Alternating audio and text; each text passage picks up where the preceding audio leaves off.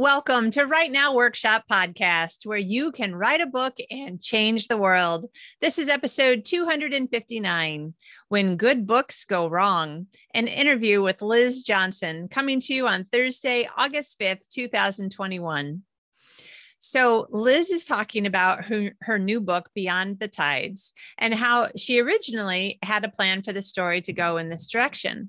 But then when some things happened in her personal life, the story kind of went off the rails, and it actually became this other story, which was super duper good because I just read it.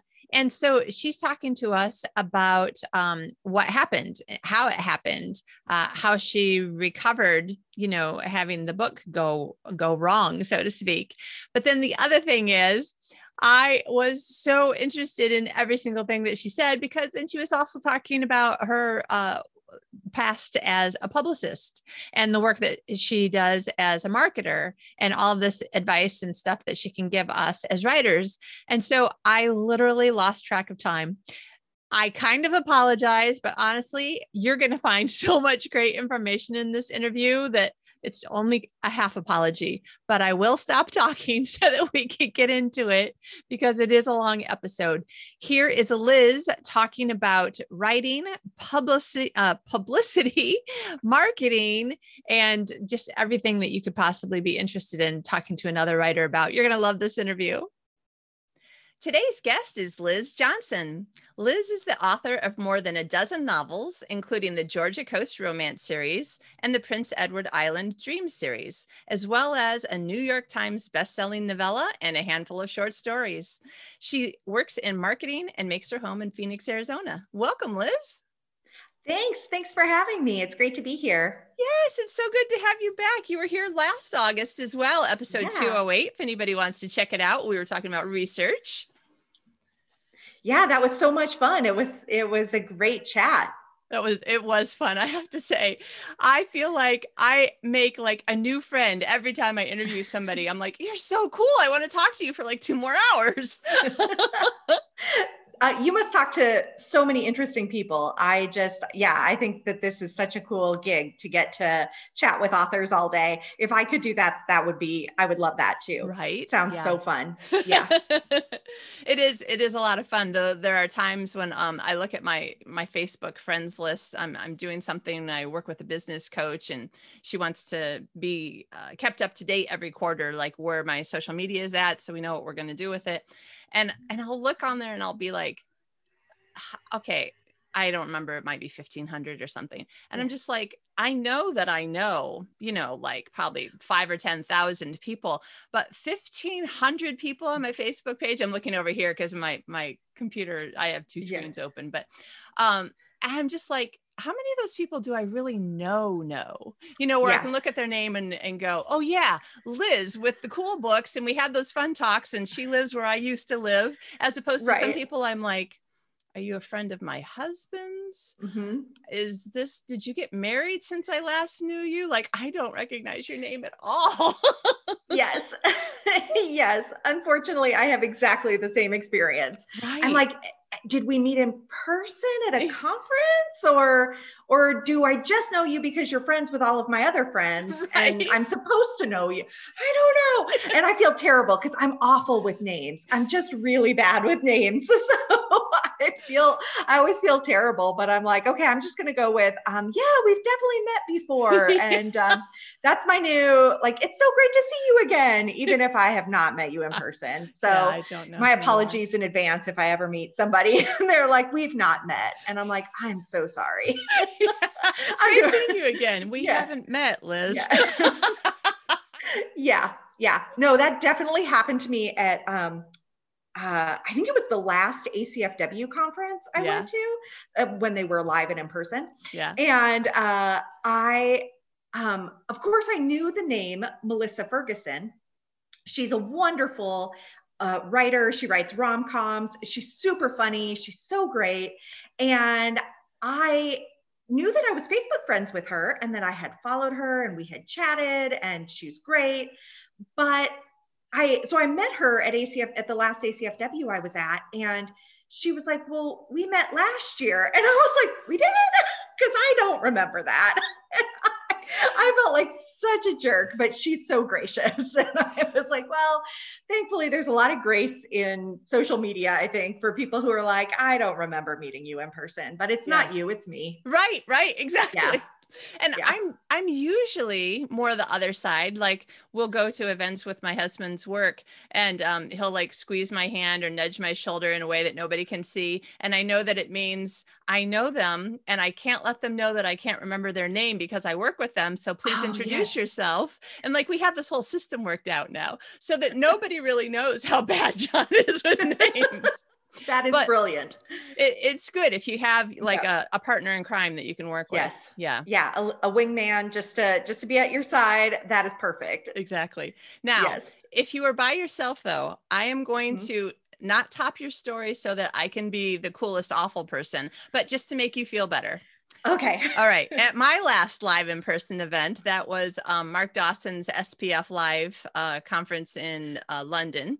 And it was the first annual. And of course, it was like 4 days before the whole world locked down. So about a third of the people decided not to come just in case, you know, and the London Book Fair, it was supposed to be in conjunction with the London Book Fair canceled. And all of a sudden there was all these people standing around going, I don't know what to do with my time because I came here to go to all these things, but they still had the event. So you know, I'm saying hi to people and taking business cards and finding out who's doing what and that sort of thing. And I introduced myself to Adrian. Where are you from? Oh, Austria. Oh, that's really cool. And then I'm getting ready to go outside to lunch. You know, it's totally raining in London. And I'm walking next to somebody and I'm like, hey, I'm Kitty. What's your name? Adrian. Oh, really? Where are you from, Adrian? I'm thinking, did I just meet an Adrian? She's like, Austria. I'm like, oh my gosh, I'm so sorry. I just said hello to you 5 minutes ago, didn't I? Guess what? A third time later. Hi, I'm Kitty. Oh no. I'm like, Adrian, do you have some sort of like Klingon cloaking device where you just look different when you put your coat hood on or something? Thankfully, she is awesome. And she just laughed every time. She's like, yeah, hi, I'm Adrian again. Still Adrian, hasn't changed. Yep, I'm still from Austria. Yep. Thankfully, we are actually really good friends now. So that's great. Oh my gosh. See, that's a way to like, once you have those faux pas, then it's like, oh yeah, now our connection is solid. And I feel that way with Melissa. I will never forget her again because I will never forget meeting her again because, you know, now I've had that experience of like, well, this was terrible. Sorry about that. Right. You know, and now you have a connection point and everybody remembers that, oh, this was awkward, but also now it's going to be great. We can be good friends. Yeah. All right. So this is great. We're actually going to circle back to this in a moment. Everybody, what we're going to be talking about is a combination of marketing, connecting with readers, and also, you know, some of the things that happen when it seems like everything is going to start out great on page 1 of your book, and then maybe doesn't quite go the way that you meant it to in the middle. So we're going to be talking about like the middle of the writer's life when things are sometimes going bad, but how we can bring it around to a strong finish. Yeah. All right. So let's just start with, if people want to learn a little bit more about like your backstory, your reader's backstory, and like how you got started and that sort of thing. We actually talked about it more in episode 208. So we'll just say, you know, you're a published author. And you've got quite a few books out, working with one publisher. Yeah. Multiple publishers. Multiple. Yeah. Okay. Yeah. All right. So I started writing for Love Inspired Suspense. That's where I saw your name, right? Yeah. Yeah. And I wrote 10 books with them. And in 2016, my first full-length trade contemporary romance released. And that was The Red Door Inn, set on Prince Edward Island. And and I wrote that book for Revell. And I've done, I'm working on book number 8 for them right now. And the book that comes out this August is book number 7 for them. So excellent. Yeah. So let's talk a little bit about Beyond the Tides. So you and I are talking in May, just so people get a little confused listening to us. But this episode is going to air right after your book releases. So congratulations, you have a new book out. Yay! Thank you. Yay! It feels great. So tell us a little bit about Beyond the Tides, and then like what the story is about. It's the beginning of a new series. And then let's kind of segue into like, what was it like writing this book? Yeah. So Beyond the Tides is the story of Oliver Ross and Meg Whitaker. Meg Whitaker, her dad owns a lobster fishing business on Prince Edward Island, and that's a huge industry on PEI if you've ever been there. I remember learning what an important industry it was. It must have been my last visit to the island, which was in 2015, and it had snowed 25 feet of snow the year before. Wow. And I was like, I'm sorry, what do you do with that snow? PEI is a really tiny island. And I was like, oh, you just push it in the ocean. And they were like, no, we can't do that. We can't risk the fishing. Like, we cannot risk that we would, that there would be chemicals that would be pushed into the water that would harm the lobsters. And I was like, I did not think about that.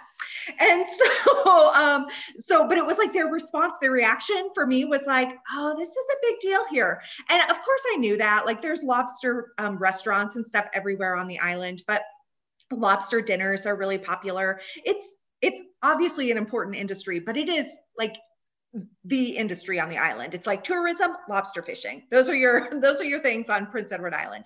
And so in Beyond the Tides, I focus on the lobster fishing side of things, which was so fun for me because I've actually been out on a lobster fishing boat with a lobster captain, Captain Mark.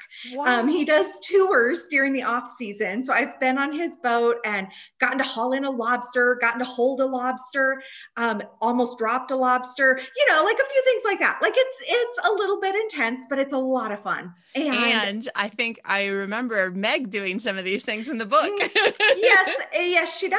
So Meg has never wanted the fishing business. She's a teacher, she's a scientist. She does not want to be a fisherman.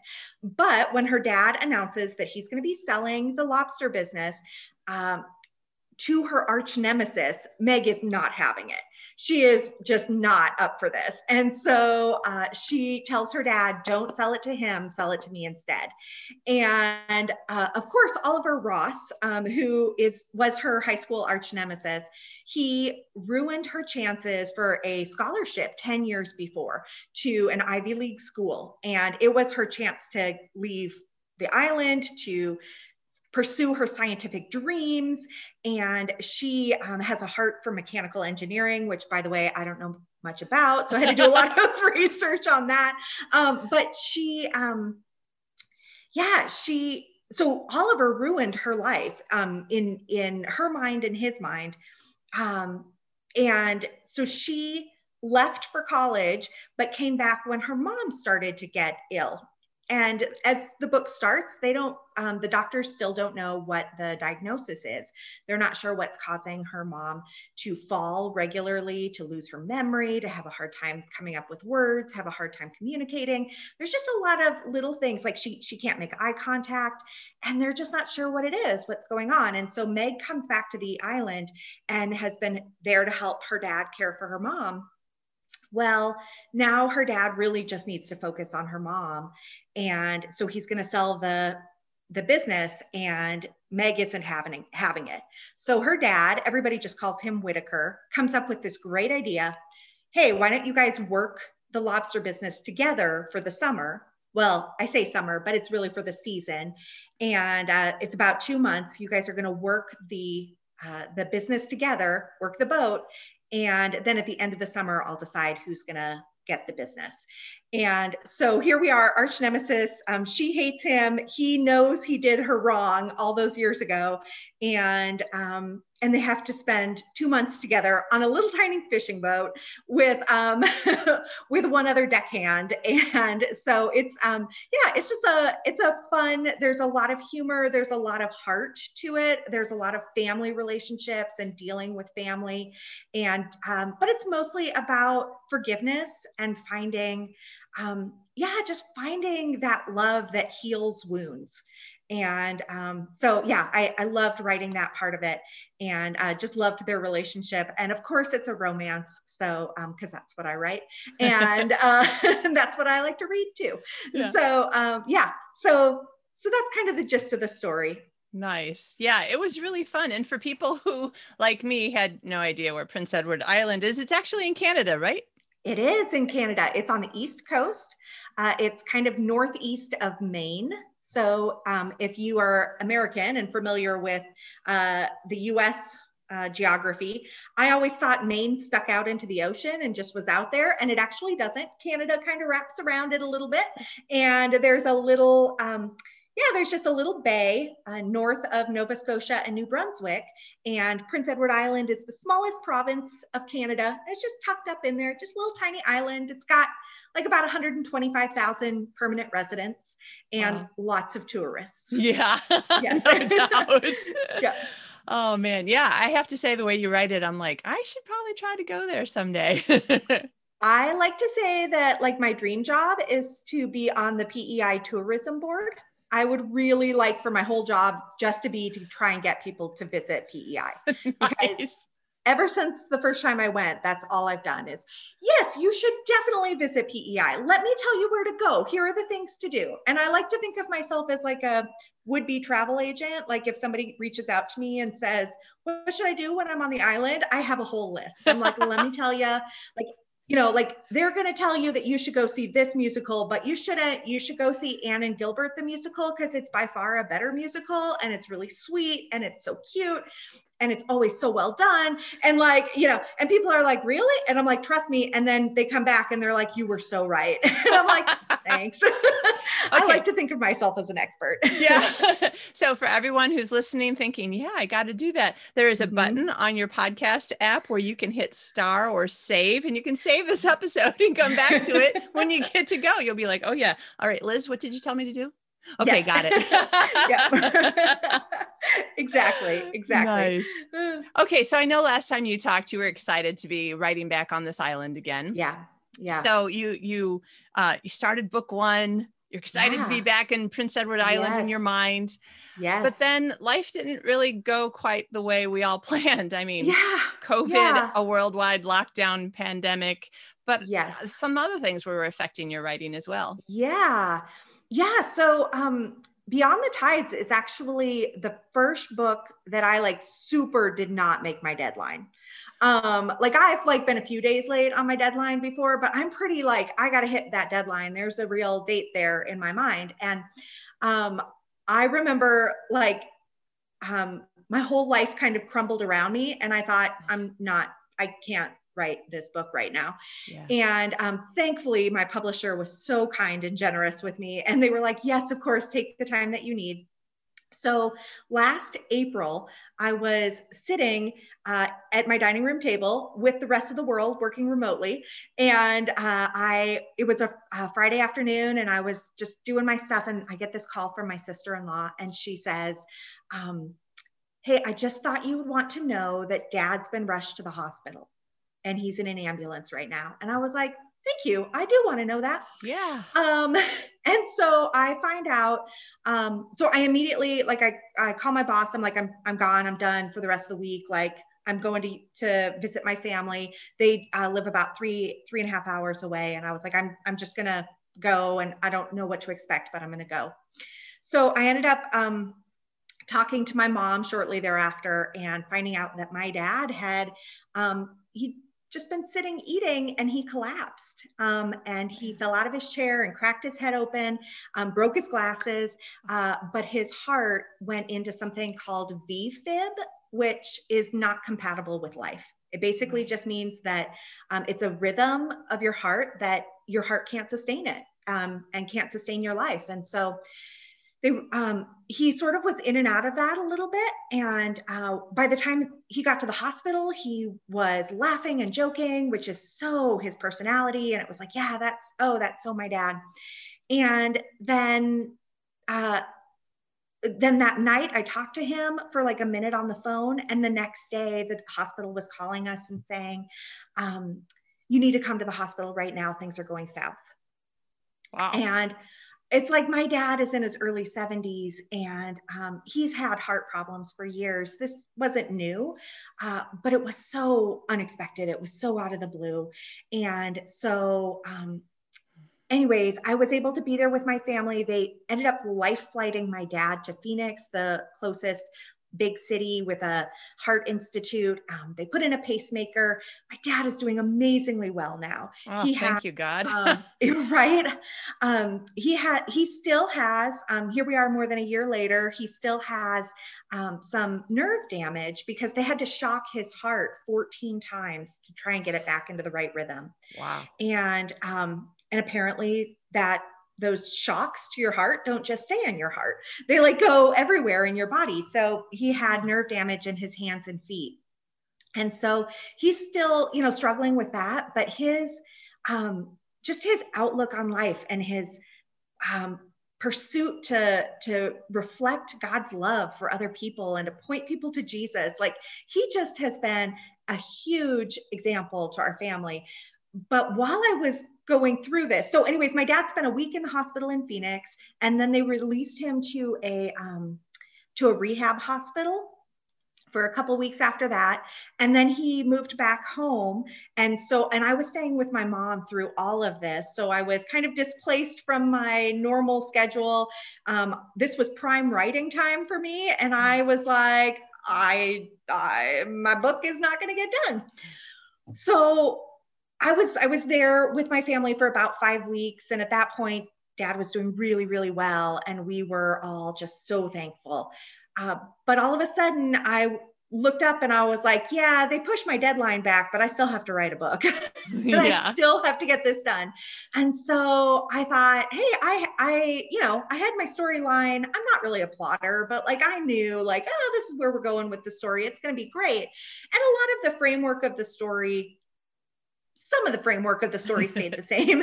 Yeah. The lobster fishing business part, that all stayed the same, but family relationships within the story were much different. And originally I had planned that Meg Whitaker, the main character, was going to lose her mom. And after my dad's nearly losing my dad, I was like, nope, no, I can't do that. Yes, I can't do that. Yeah. But it turned into kind of this struggle as I was dealing with, how do I love my dad and show love to my dad, invest in my relationship with him, and not knowing how much longer I'm going to have him, and like, it's such a morbid thing to think about, but it was my dad's, he calls it his episode, not an episode, definitely a heart attack or, cardiac arrest. It was such a wake up call of, I don't know how much longer I'm going to have him in my life. And so how do I live in light of that? Like, what choices do I make in my relationships with my dad and with my mom too, and with really everybody in my life? Yeah. Because isn't that the truth? Like, none of us are promised another day. Like, we're not promised anything. And so how do I live in light of that? How do I show them and invest in relationship with them? And that became really the heart of Beyond the Tides, that I did not know that was coming. I was like, I thought this was going to be a story about grief. And it, in some ways, like, and in dealing with loss, and in some ways it is, but it's kind of that extended, like, learning to grieve in a long process, like learning to cling to the person that you love and show them love, even though it's going to hurt more when you lose them. Yeah. And it just was like, it was not what I anticipated, but it ended up, I just remember I sent it to my publisher or to my editor at my publisher. And I thought, I don't know what she's going to say about this book, because it wasn't exactly what I set out to write at all. Yeah. And as she sent it back, and the first word about a month later, she sent it back, and the first word in her email was "wow." And she's like, and I just was like, oh, okay, yeah. So I think it's coming across. Like, I hope that I did justice to that theme, to really dealing with, because it was what I was going through in my life. And at the same time, like, here we are a year later, and I had to say to my dad, I was like, Dad, I'm going to be talking a lot about my book coming out. And are you okay with me sharing your story? Because it's your story as much as it's my story. And when all of that was happening, like, my mom and sister are very not social media kind of people. And so they didn't want anything on social media. So I was like, so cautious not to share, like only to share with small individual groups, to say, would you be praying for my dad? Or, I just want you to know what's going on. This is why I'm not going to be attending group, or, whatever. And so it really, like, talking about this book is really the first time that I've talked publicly about what my family went through last year. Yeah. And yet, and my dad was just like, he was so my dad, just typical my dad. He just made a joke and then was like, just make sure you say nice things about me. And I was like, of course I will, Dad. Like, the only not nice thing I'm going to say is, don't you dare do that again. You scared the daylights out of us. Yeah, so it really just was one of those things where it was like, I tend to want to write about what God is doing in my life, and like what he's teaching me, what I'm going through. But at the same time, I often find that usually it's like what I've already learned. And this, I was writing it while I was going through it. And it became much more therapeutic than anything else I've ever written before, because it was in the time frame that I was going through it, but I didn't have a choice, because it was like, I immediately knew I cannot write a story about losing your parent. Like, that is just, nope, I cannot do that right now. And so the rest of the story just really, it just, came so naturally out of what I was wrestling with myself, which is, how do I show my dad that I love him?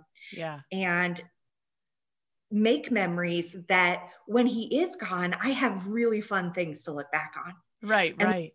Really good times for us to remember, like that I remember the laughter, that I remember the memories that we've made. And so that's really at the heart of the book. Yeah. So one of the things that I wanted to have you give some ideas, encouragement, or whatever to listeners is everybody has their own space where, when I'm in the middle of something, I have to write, or when I'm in the middle of something, I can't write. And then there's I'm in the middle of something and I kind of feel like maybe it would make me feel better, and I have a deadline, but I don't know. And so, for instance, when my mom was in the hospital and then she died, it was, I just kind of said, I kind of threw my hands up in the air metaphorically. And I was like, I'm not doing anything except for just be with my family. And so it was really hard. The writing took forever to get back into it, because then after she died, then I was doing that same thing that you were talking about, where I just felt like I needed to make sure every single person I cared about, which is, quite a few people, a lot of people, knew, just so you know, just so we're clear, I love you and I think you're awesome. And it just kind of, I don't know, it took some time, and it was months before I was writing. So again, that book definitely did not come out when I thought it would. So what are some of the, in the middle of it, today's the day that I'm, today I woke up and I decided I am or I am not going to write. Like, in those hard times, what are some of the things that might be encouragement or helpful bits to other people, do you think? Yeah. Well, I think first of all, just giving yourself permission to be right where you are. And so maybe that is, I can't write right now. Like, I just can't write right now. And that's okay. Like, everyone will understand. And for me, it was my publisher saying, like, I'm going to miss my deadline. Like, I'm going to tell you that right now. I'm going to miss my deadline. And that is what it is. And you know what? Nobody at my publisher was mad. Nobody. Everybody was like, we understand. And the same with readers. Like, if you have readers expecting a new book from you at such and such a date, they'll understand. Like, that's not worth you pushing through in a time where you're really aren't able to write. I think you do a disservice. I think we all do a disservice when we push through and write in times where we're not emotionally available to put that into the story.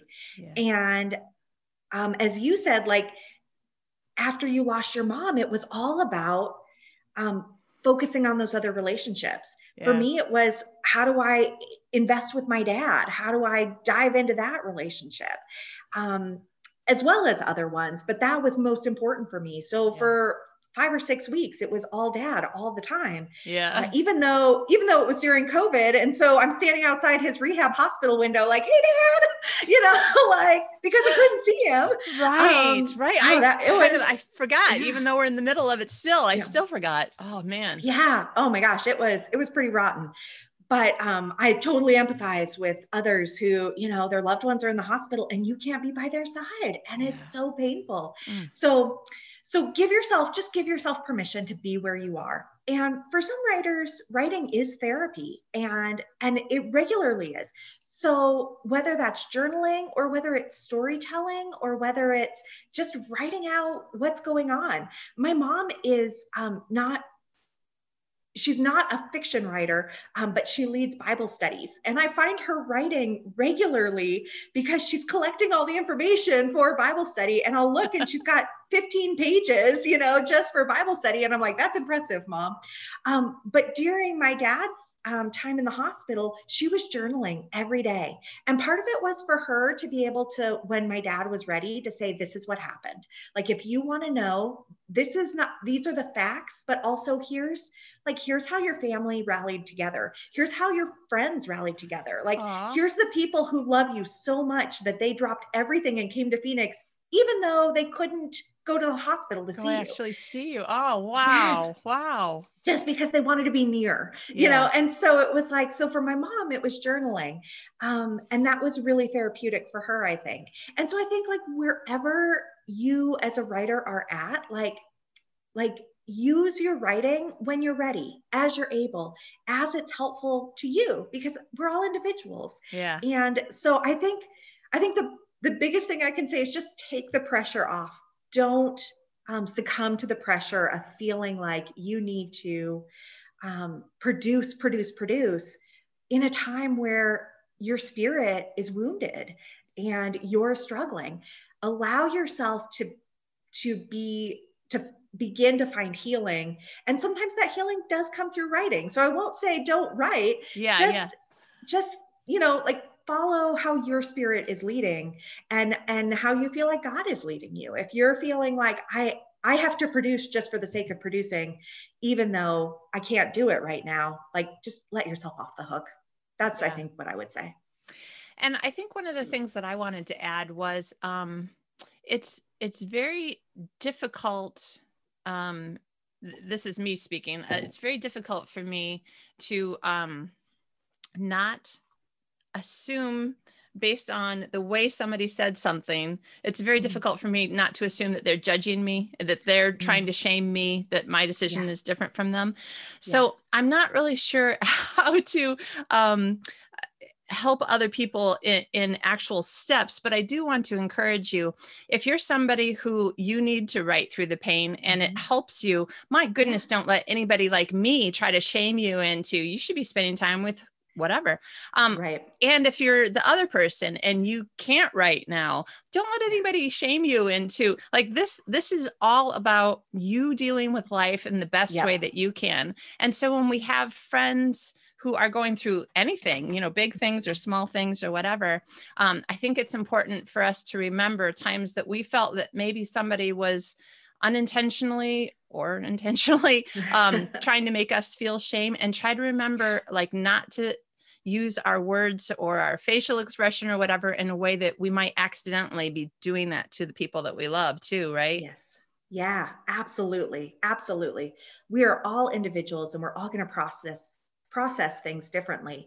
And so, I mean, as writers, when God's put words in our hearts, like, yeah, that's a way that we process things a lot of times. And so if that's what you feel like you need to do, then by all means go for it. Yeah. I think it's just test yourself, like check your own heart. What do I need to get through this? What would be helpful in processing this? And then follow that, and don't compare yourself to how others have processed. Exactly. Because we're individuals. Yeah. Okay. So Liz, I'm going to let you decide where you want to go from here. Cause I see a fork coming up in the road. Sure. Between the two of us, we thought of enough stuff to talk about for probably 2 or 3 hours, but that's possibly too long for an episode. So so I can see two really great things to kind of segue into. One is when you know that you're now behind in deadlines and stuff, like what do you do? And when you realize that you're going to change part of the book, this is not going to be what even if you're not a plotter, what you mentally imagined the book was going to be, what do you do? So that's one thing. Or we were talking about marketing and how we actually can connect with our readers by sharing some of the hard times in our lives and not just making everything look beautiful. So I'll let you decide, which direction you want to go here. What do you think would be? Sure. Both of them would be helpful to listeners. So I'll let you kind of go. Sure. Well, I think probably for the answer to the first fork option for me was really simple. And it simply was when as I started to heal and as I needed to process things, I just sat back down and I started writing again. And that was the right time for me. And so, yes, I was on deadline still. Yes, I needed to produce. Yes, I had to continue to push myself. But ultimately I found that I wanted to process what I had been through. And so the writing helped with that. And so the faster I wrote, the more I processed. And so that worked out well for me. Nice. I don't really have specific tips for that. So I will say that I think that on the marketing side, I think that our wounds and our brokenness, that's where we meet people. That's where we connect with people. That's like when I think about, social media, Instagram posts that, are picture perfect every time. Those aren't the people that I feel like I can connect with. And those aren't really the people that I want to hear their stories. Like I'm like, your story is perfect. Great. Mine's not. I don't know.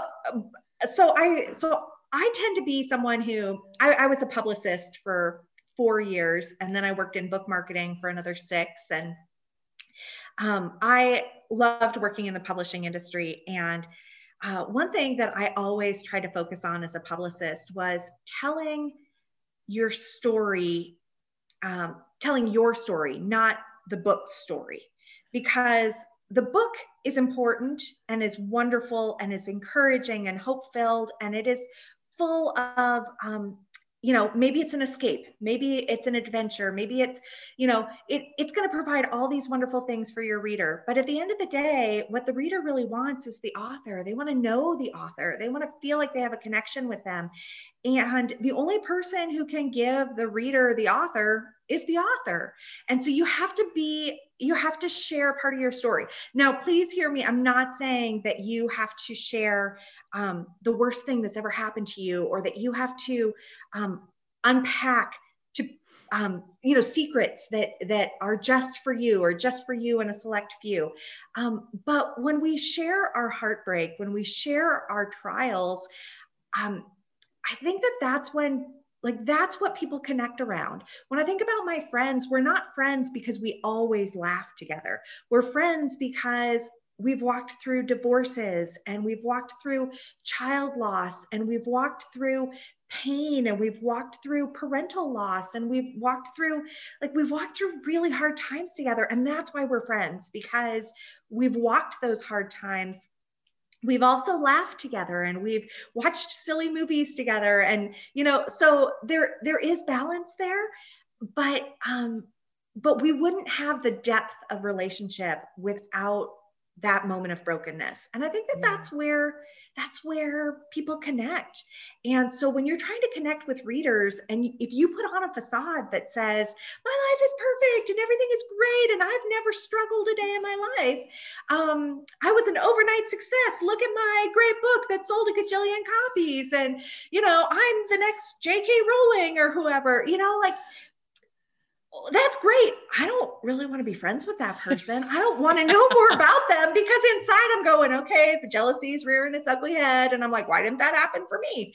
But when I have a conversation with someone who's real, or even when they share something on social media that is like heartbreaking, like I think about two of my author friends right now who are walking very different, but very painful roads.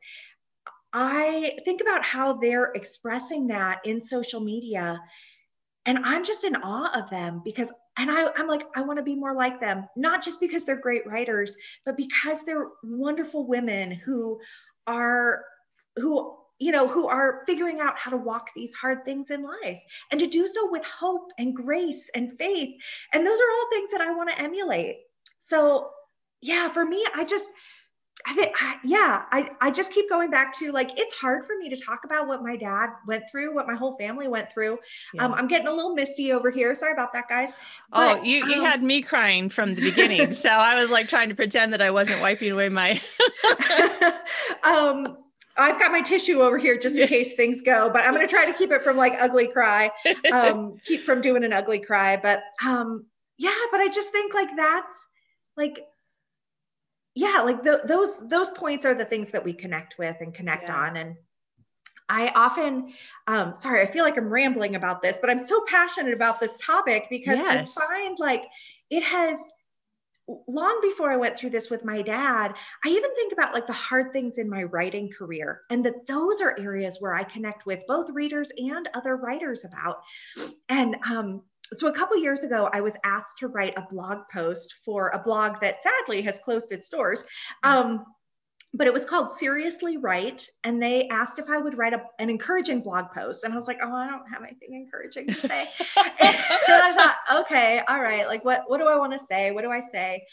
And around that same time, I had started noticing something new showing up on all of my books. And I was like, this is different. And so I told that story in my, in this blog post. And I don't tell it to brag. It's hard to say this without sounding like I'm bragging. But what I want to start by saying is I wrote a book in 2013 that it was like the book of my heart. And I loved this book. And it was my book. It was like, it was the book that God had put on my heart. And I loved this story. I know I loved it because I wrote it in 6 weeks. Guys, that's never happened before. Right. Wow. But I'll tell you why I wrote it so fast is because an editor at a very nice publishing house was interested, and she was going on maternity leave. And so my agent said, we got to send it to her before she goes on leave. And I said, sure, no problem. Let me write. So it was like, I worked all day, I wrote all night. And in 6 weeks, I had this finished manuscript. She passed on it. Oh, we sent it out to other publishers. I got some really nice rejections. I got some really not nice rejections. Like, oh, the concept is really good, but the results, like the finished product is not good. And I was like, well, thank you for that. Yeah. That makes me feel super warm and fuzzy.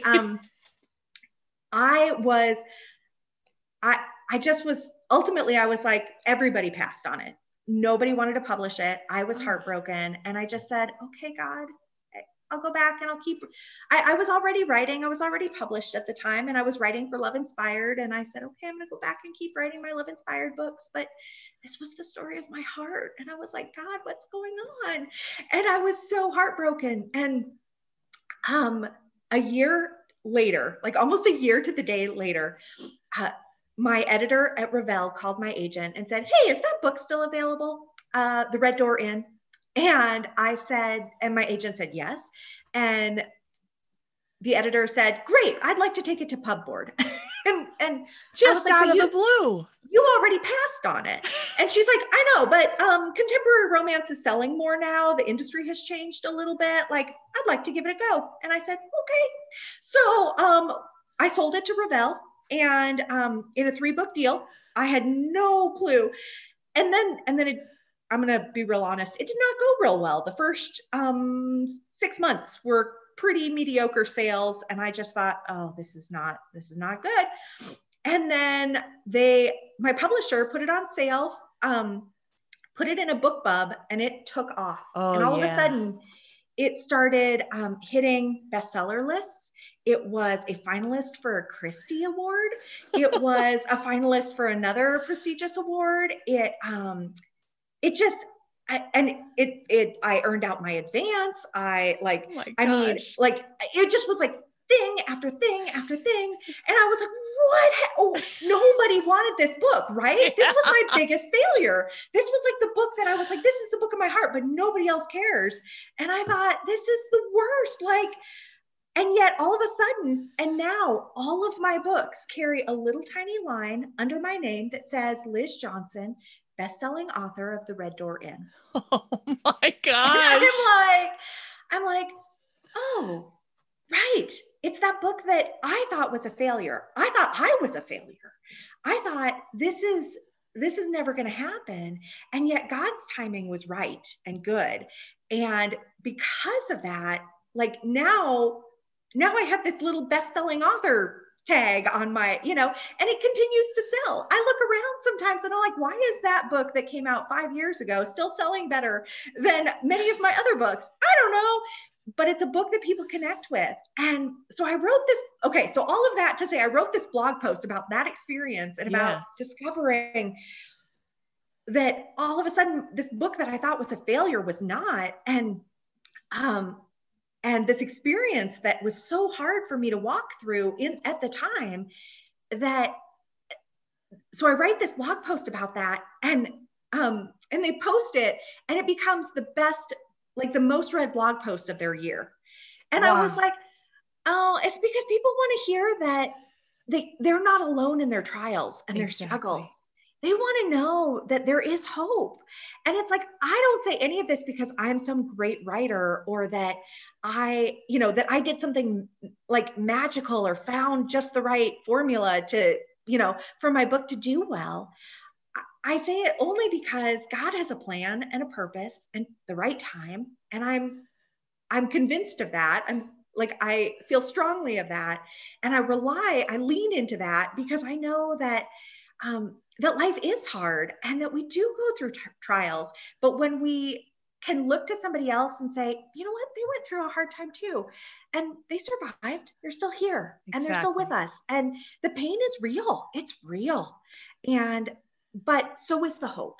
And so I choose to cling to the hope, and I want to demonstrate that and share that. But I also want to share the heartaches, because I think the heartaches the hope doesn't mean anything without the heartaches. And so that's really been my story all along, to say, that the pain is where we connect. And so don't be afraid to share your pain. Don't feel like you have to put forth a facade that says my life is perfect. I never deal with pain, because that's not real.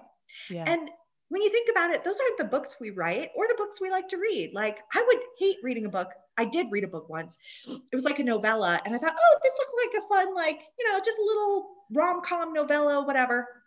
There was zero conflict and zero pain. And I hated it. And I was like, this isn't what I want to read. What I want to read is somebody overcoming their struggle, their pain, the conflict. And it looks different, depending if you're writing women's fiction versus nonfiction, versus a rom-com. Like whatever you're writing, it's going to look a little different, but ultimately that's real. We want to represent real life, and real life has pain. Yeah. That's really great, because it's hard sometimes for people. Like I have a little group called Finish Your Book. It's a membership group. We do writing sprints together, guest speakers, and the whole point in the book coaching program I have called Finish Your Book. Like the point is to actually finish. And there are so many times when we get caught up in something.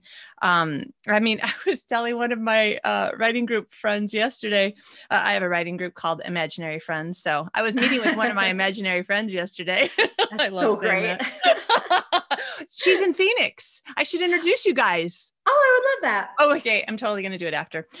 So anyway, I was talking to her, and I started writing back in the day before self-publishing, where agents and editors were like, never write a series. If you don't sell book one, there's no point in writing the others. So I had like 3 book ones, and then some of my friends went into self-publishing, and the ones who weren't the brown nosers trying to do good and follow the rules people, they had 2 or 3 series of books, and they like took off like hotcakes, and I was like, oh, now I have 3 series started because I had 3 single books. And then I look back and ask myself, well, what am I going to work on next? Well, the one book I stopped working on because my husband was in a terrible motorcycle accident. Oh. And I was like, I couldn't open that file without crying for like a year, because all it reminded me of was the phone call, you understand. Yes. The other one, I done something terrible and stuck one story inside the timeline of another story in the series. So the book 1 goes from like April to June, but book 2 goes from the previous December to the following December. And I'm like, oh crap, I didn't think about like, how am I going to do it? Yes. So I've rewritten the beginning of that a couple of times just to find like the logical way to tell this story. But then I'm talking to Shauna and I'm like, okay, but the thing is that I've got the same number of books in each of these series. And if I change from my third person, which is this series, to first person, which is this series, like it's going to take me some time, and I won't be able to get that out of my head for a while. So I might as well just keep writing in first person till I finish the series. So, oh my goodness, these are the sorts of things that it's you think to yourself, my gosh, don't share, don't let anybody know like the struggle. Right. But then people can't connect with you. Yep. Yeah. So I'm part of a writers group here in Phoenix, and I guess we're at 6 now, 6 regular attenders.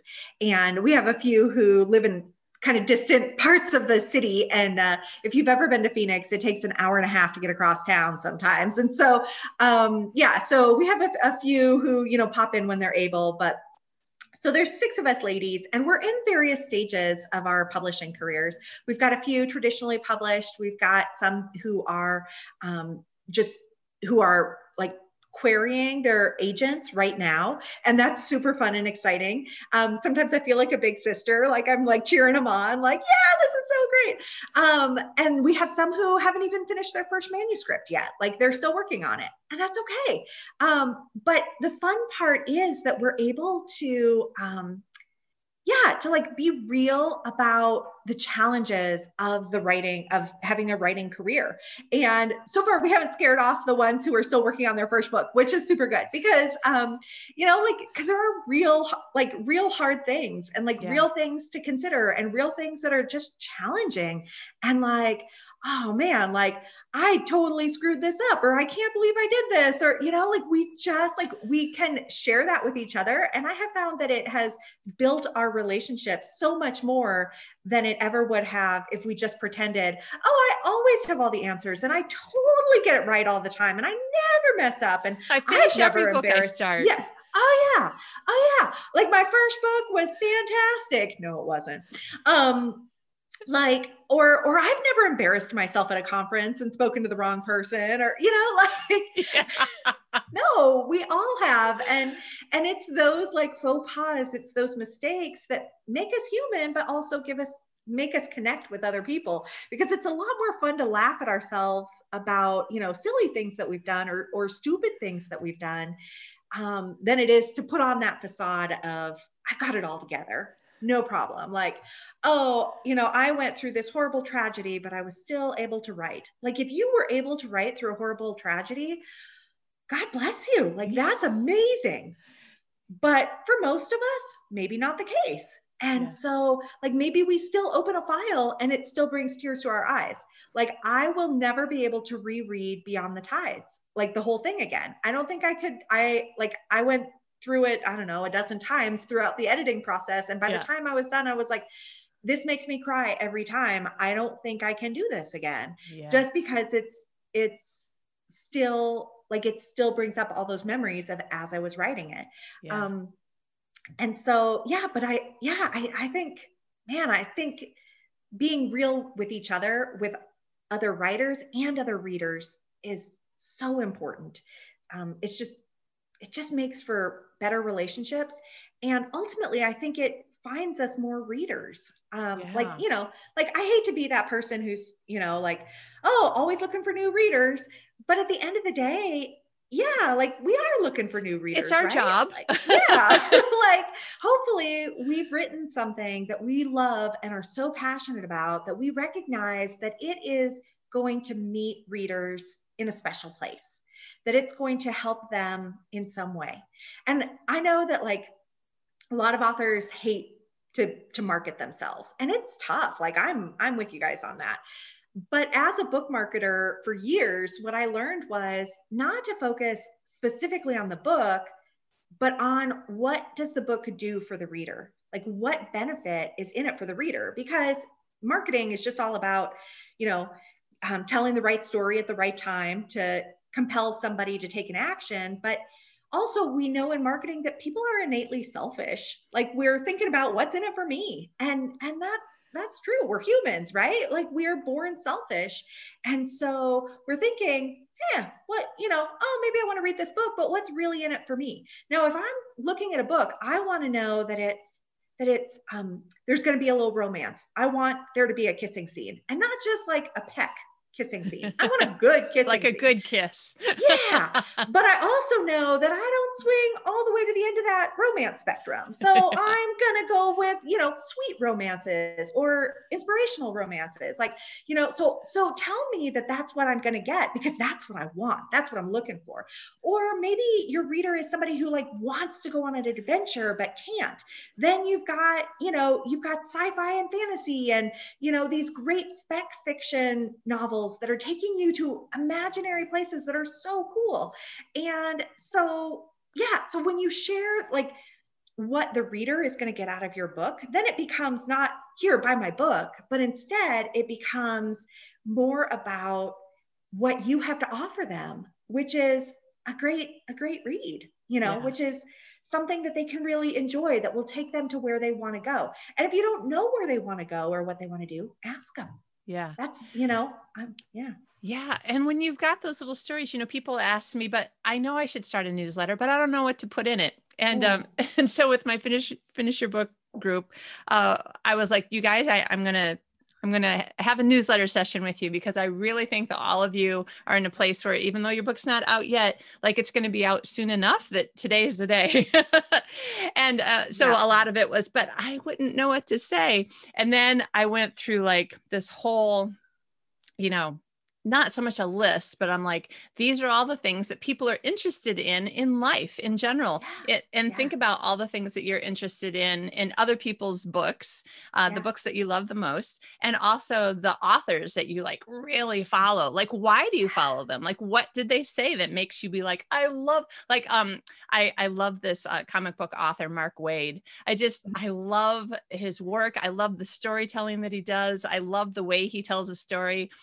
Even though, like I never would have imagined that I would be reading picture books, you know, as an Right. adult, essentially. Yes. You know, so by the time we went through like 15 minutes of this and they started writing, and then, you know, somebody was like, well, I just wrote down enough things for like 12 months. And somebody else was like, I think I'm going to have to make my newsletter be twice a month because I have like 24 or 5 things. Because then they started realizing like, what do you love? So I'm like giving a little tip here too. Like, what do you love in your favorite authors, and how did they make you love them so much? Like, those are some of the things that you can share with the people. Listening to you tell how you changed Beyond the Tides. I'm just looking to make sure I say the right. I'm like the lobster book. That's how I have it in my head. Listening to you say how that you changed Beyond the Tides because of what was happening in your life when you're writing it, I was like, oh, that makes the book so much more interesting to me. So like these little things, even if it's not like, that's kind of what I would say is a big story, but there's also little stories. Like I decided that I was going to put this other kind of dog in the book instead of this kind of dog, because I actually dog sat a dog like just like this. And so I'm going to use Harper as, you know, like you can tell your readers and they'll be like, oh, that's cute. Do you have a picture? You know? Yes, exactly. I actually have taught a workshop several times about how to be your own publicist, but basically like how to write articles and find homes for them based not on your book, but on the things that surround your book. So like if you're writing Regency era romance, you should be writing blog posts for Jane Austen, you know, like blogs out there. And there are a gajillion of them. Like for me, I love Prince Edward Island, Anne of Green Gables, anything like that. So if you're looking for me to, like, if you're visiting my social media page, you're probably going to find that, oh, she's sharing more PEI pictures because it's gorgeous. And, or when I was writing about the Georgia coast, I was like, anytime I would find an interesting article about something like that, I was sharing about that. For example, I had a whole book about where a hurricane uncovered a sword handle. And just like a few months after that book came out, there was an article on CNN about how a hurricane had brought up some Civil War cannonballs, had like uncovered them. And I was like, see, all sorts of things are found through hurricanes, you know? And so like, just like finding things that are currently being talked about in the media, that's like a really great way to like connect with people. It was so funny. I was teaching that workshop at a RWA conference, Romance Writers of America. Well, it wasn't a conference, it was like a local meeting. And there were probably like, I don't know, like maybe 50 authors in the room. And somebody piped up and was like, I write about dragons. I don't know how I could ever connect, you know, what could I possibly talk about with dragons? And I was like, well, and at the time I was like, Game of Thrones is like, their last season is starting like right now. Maybe you could talk about what to do between Game of Thrones episodes, because there's a good chance that Game of Thrones fans might also like your book, depending on whatever, you know, but there's a dragon tie-in there. Or, you know, just what is the media currently talking about? I think about my friend Rachel Hauk, who oh yeah, Rachel's been on the show. Yes. Oh, she's fantastic. I adore her. But she has written this whole series and has a new series about royalty. And I remember when William and Kate got married, like media was always looking for some way to cover that. No, it wasn't William and Kate. It must have been Meghan and Harry when they got married. That was just a couple years ago. It's just a couple years ago, right? And I remember she was invited to like write an article about royal etiquette, like etiquette at a royal wedding. She was considered a royalty expert because she'd written some fiction about it. But I was like, this is great. Like they had like a little book cover of her book. They had like, you know, her picture on there. Her bio said author of, you know, like listed her royalty books.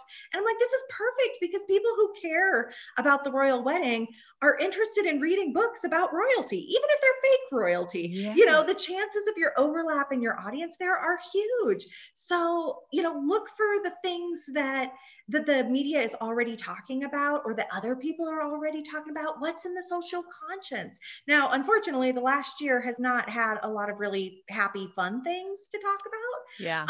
You know, but if you did happen to have a book about, you know, some terrible contagious disease, like with a hopeful ending. Yeah. Diane Mills' book, Airborne, came out right at the beginning of the pandemic. I was like, I hope this is good for you and not bad for you. Seriously. But yeah, I love to look at like what's in the public interest, like, or like what's a way to take what you're writing and kind of turn it on its head a little bit. I always think about, I was privileged to be the publicist for Cindy Woodsmall for a few years. And Cindy writes, well, she used to write Amish fiction, and now she's doing a little bit more kind of contemporary women's fiction. But she had lots of Amish friends, and like would go visit them every year, and like was really kind of deep into the Amish culture and so knowledgeable about that.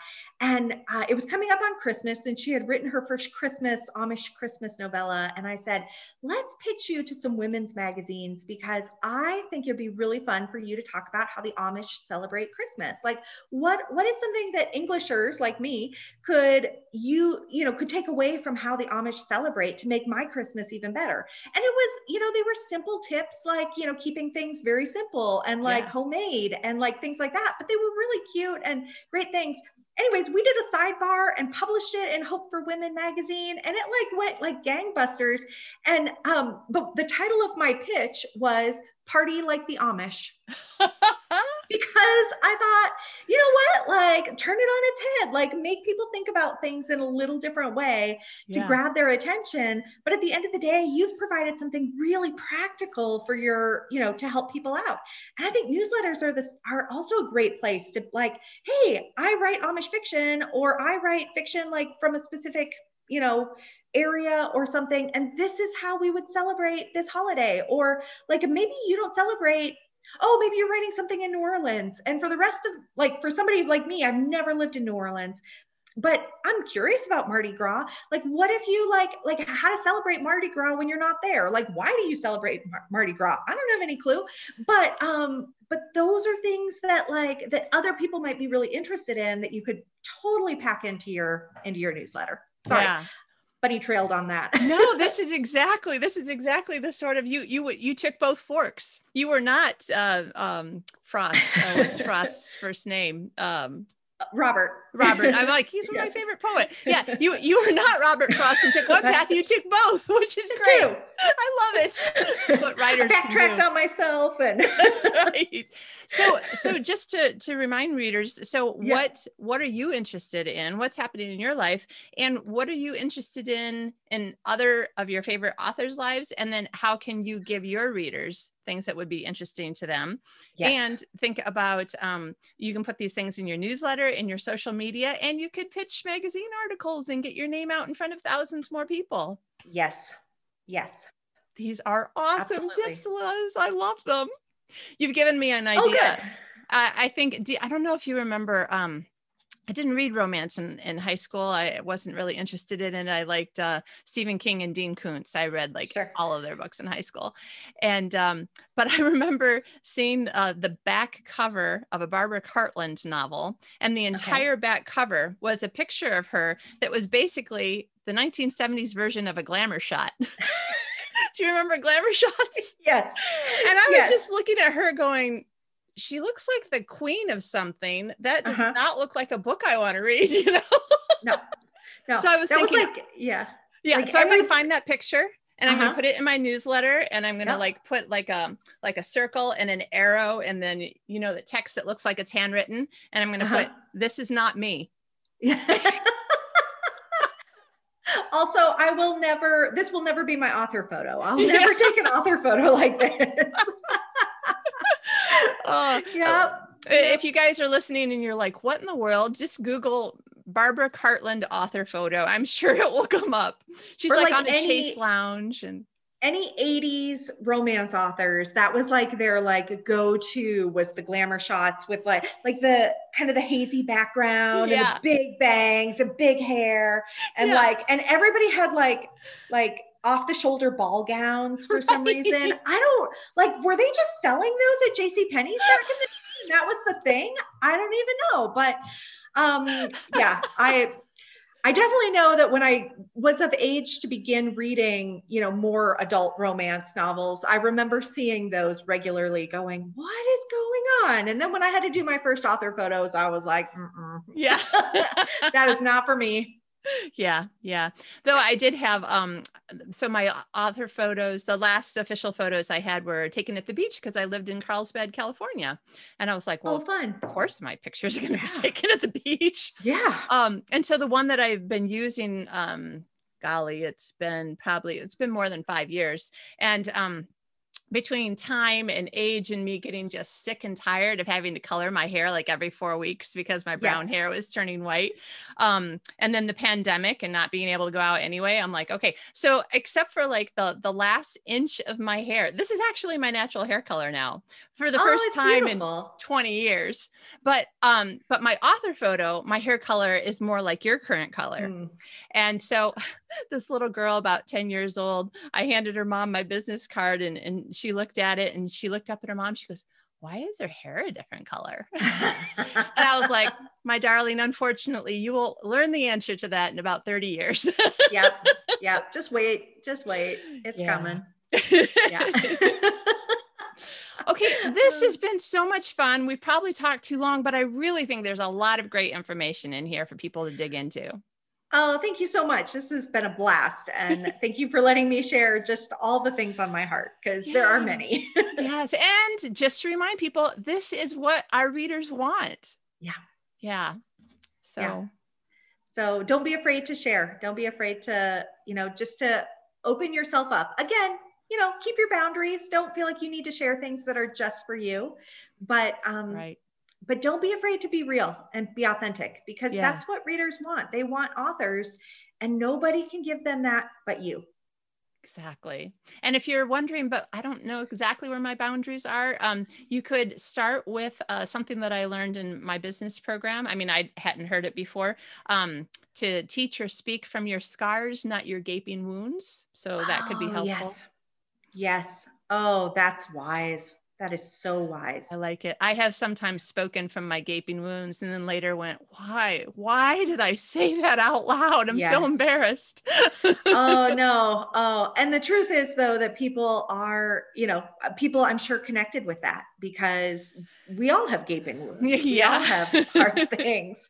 And so I'm sure people connected with that, but share what you're ready to. Like if this book had come out 6 months ago, I wasn't ready to talk about it. I wasn't ready to share.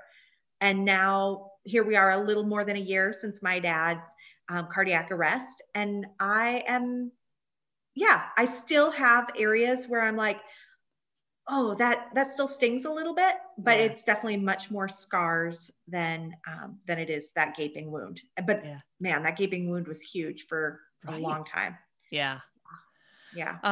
This is beautiful. Thank you so much. Because it's hard sometimes to even share these things in the context of I'm trying to help you to have some ideas. And so thank you. Oh, my pleasure. I really hope that this is helpful just for you to think about what you want to, as authors, what you want to share, what it is that you can share, what it is that you have that's going to help you connect with other people. Because the more that you connect with them, the more they're going to want to connect with you through your writing. Excellent. Oh, I love it. And I'm sure people are going, well, now I want to connect with you, Liz. So where can people find you, connect with you, find your books? So my website is lizjohnsonbooks.com. And that's all my books are on there. Info about me, FAQs. You'll find out that I once worked at Disney World, things like that. But also I'm on social media. I'm on Facebook, Instagram, and Twitter. All of them are at Liz Johnson Books. Perfect. So easy. Yep. Yay. I don't spend much time on Twitter. So check me out on Facebook. That's really where I spend most of my time. All right, good. Yes, actually, I was there yesterday and I was like, look at all these beautiful pictures of Prince Edward Island. I'm on a kick. Yeah. Well, thank you so much. We really appreciate your time. It's been great having you. Yeah, thank you so much. It's always a joy to talk with you, Kitty.